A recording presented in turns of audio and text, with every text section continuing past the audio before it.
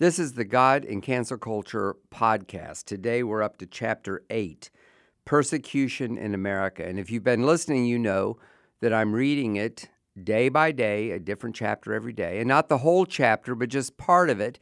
It's kind of a teaser to get you to want to listen to the whole thing or to buy the book. So today it's on persecution in America. There are Christians really being persecuted.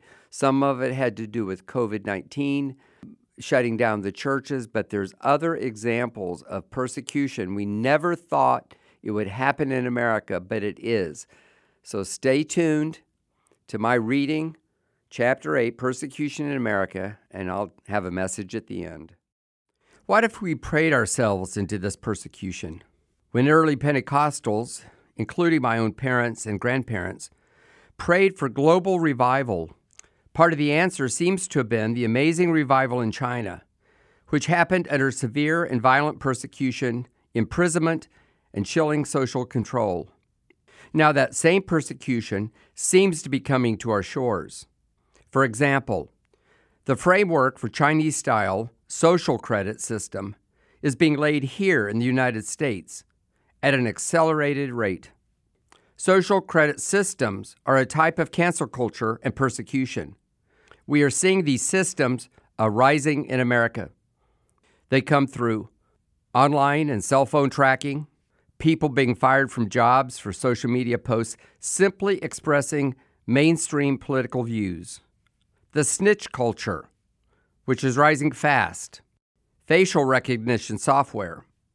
The tracking of COVID-positive citizens, and a church registration during the pandemic. Each of these ideas is antithetical to freedom, but have become acceptable in mainstream American thought in the last 18 months. I grew up thinking our country would always be exempt from this kind of control, which happened in some third world or communist countries, but the landscape in the land of freedom is rapidly changing. Some Christians are saying cancel culture is only a stepping stone on the way to something much worse, a Chinese or North Korean style of totalitarianism that currently enslaves 1 billion-plus people. Are we becoming a country in which Christians and people of other religions are harshly persecuted? Is that God's plan for the coming days? A house of prayer in the midst of persecution. It is not especially popular to predict the sustained and difficult persecution is on the way for Christians. But Mike Bickle has never been one to go with popular notions just for the sake of being positive. He's the founder of the International House of Prayer in Kansas City. Bickle believes persecution of the church in America has already arrived, with some believers feeling it more and some less, and that it will increase dramatically in the coming years. More alarmingly, he told me in a recent interview, it's biblical and it's coming. I asked what could possibly be biblical about persecution. He pointed immediately to Psalm chapter 2, which is the subject of many of his messages and of his book, God's Answer to the Growing Crisis, which Charisma House published in 2016. Bickle says we are living in the first few verses of Psalm 2, prophesied by David 3,000 years ago, in which the kings and rulers of the earth come into greater consensus than any point in history to remove God from society. Bickle defines rulers as influential leaders in various arenas of culture, such as academia, the media, politics, the marketplace, finance, the military, sports, and entertainment. He said, they're going to plan and scheme to drive the influence of the Word of God out of culture. To the secular mindset, God's Word is bondage, and it stifles our human potential.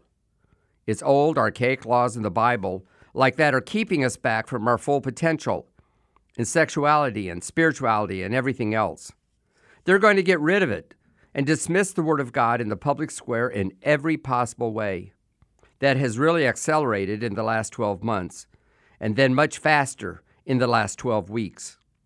It's almost at breathtaking speed, he said in early 2021. Bickle pointed to an obvious but easy to overlook reason this is happening now: the internet. Without the internet, there would not be thousands of people emboldening one another with crazy ideas, he said. The internet has given accessibility for all kinds of people to voice their opinions and validate and embolden the people that are like them. The ability to communicate instantly and globally in mass numbers is indeed a completely new opportunity for humanity that became possible only within the last couple decades.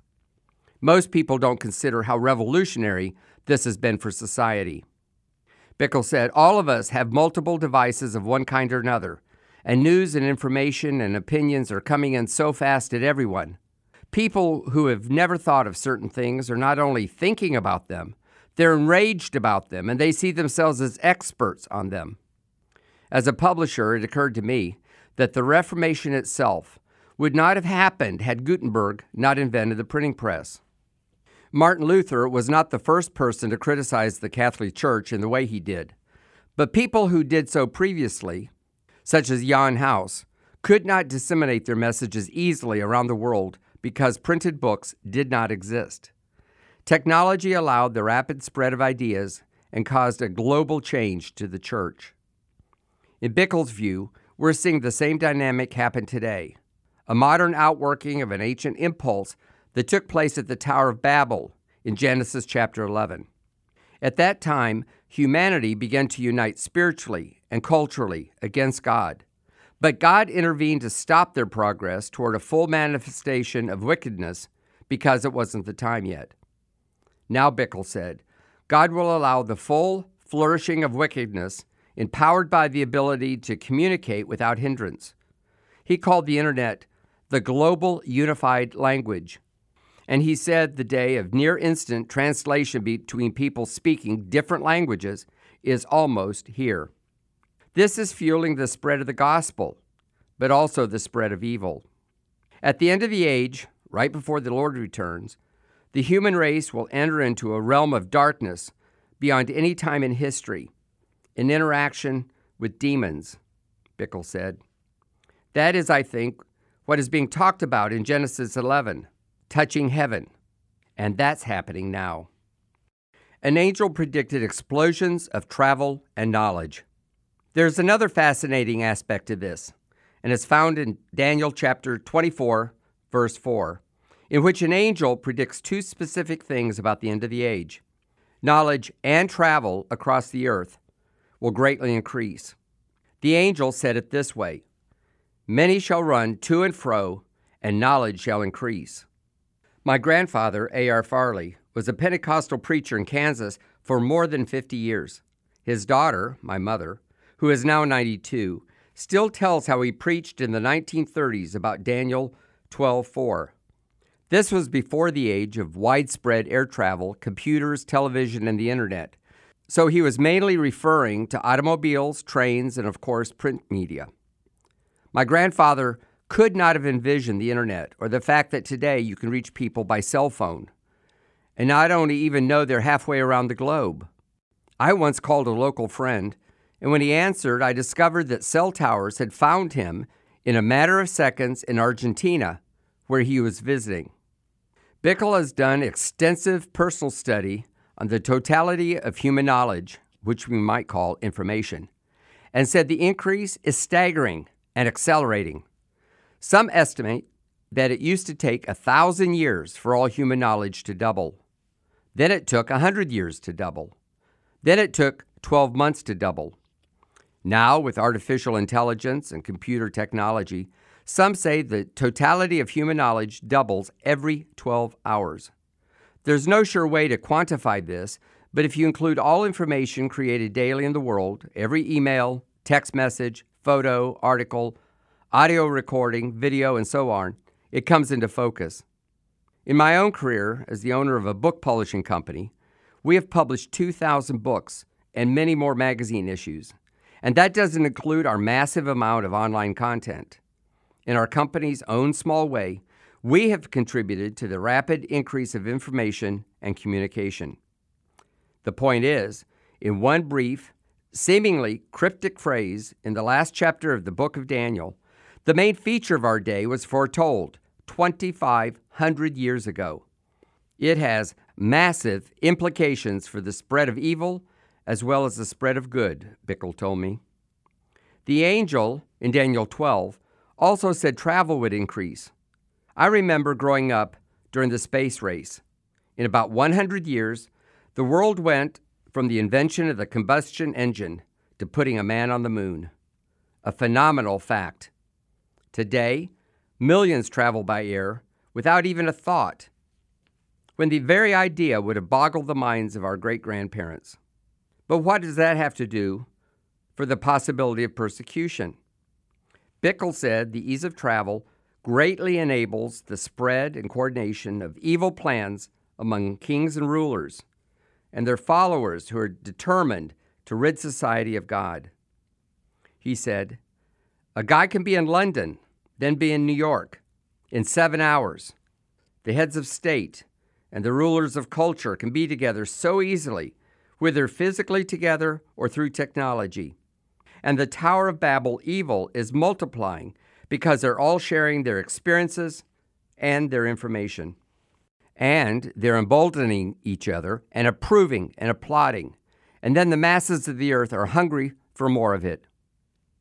I asked presidential advisor and author Doug Wead what he thought about the possibility of persecution.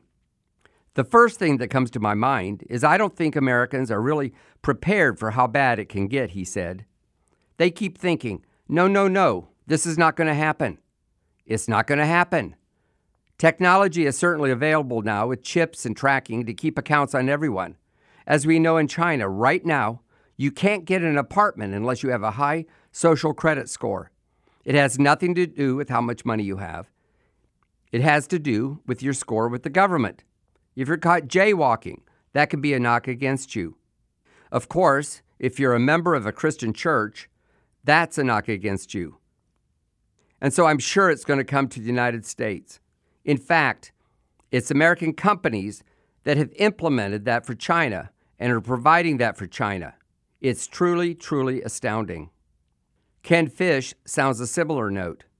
I try to maintain an optimistic view of life, but right now, people that think the way you do and I do not hold the high ground. We do not hold the levers of power, he told me. The cards are stacked against us. He continued, we have our work cut out for us. Anyone who thinks that all of this is just going to go away on its own is probably whistling past the graveyard. Antichrist approaching. I hope you enjoyed that part of chapter 8 and it makes you want to read the book. Tomorrow I'll read chapter 9, Being the Church in the Face of Cancel Culture. Meanwhile, you can go on Audible and some other sources and download the audio book, which I read, hear the whole thing. Or you can go onto my website, stevestrangbooks.com, and order a copy of the book and find out about other specials that we have there. And if you like, leave us a review either on Audible or on Amazon. Send me an email. Tell me your opinion. Send it to me, Stephen Strang, and you can address it to info@charismamedia.com. God bless you.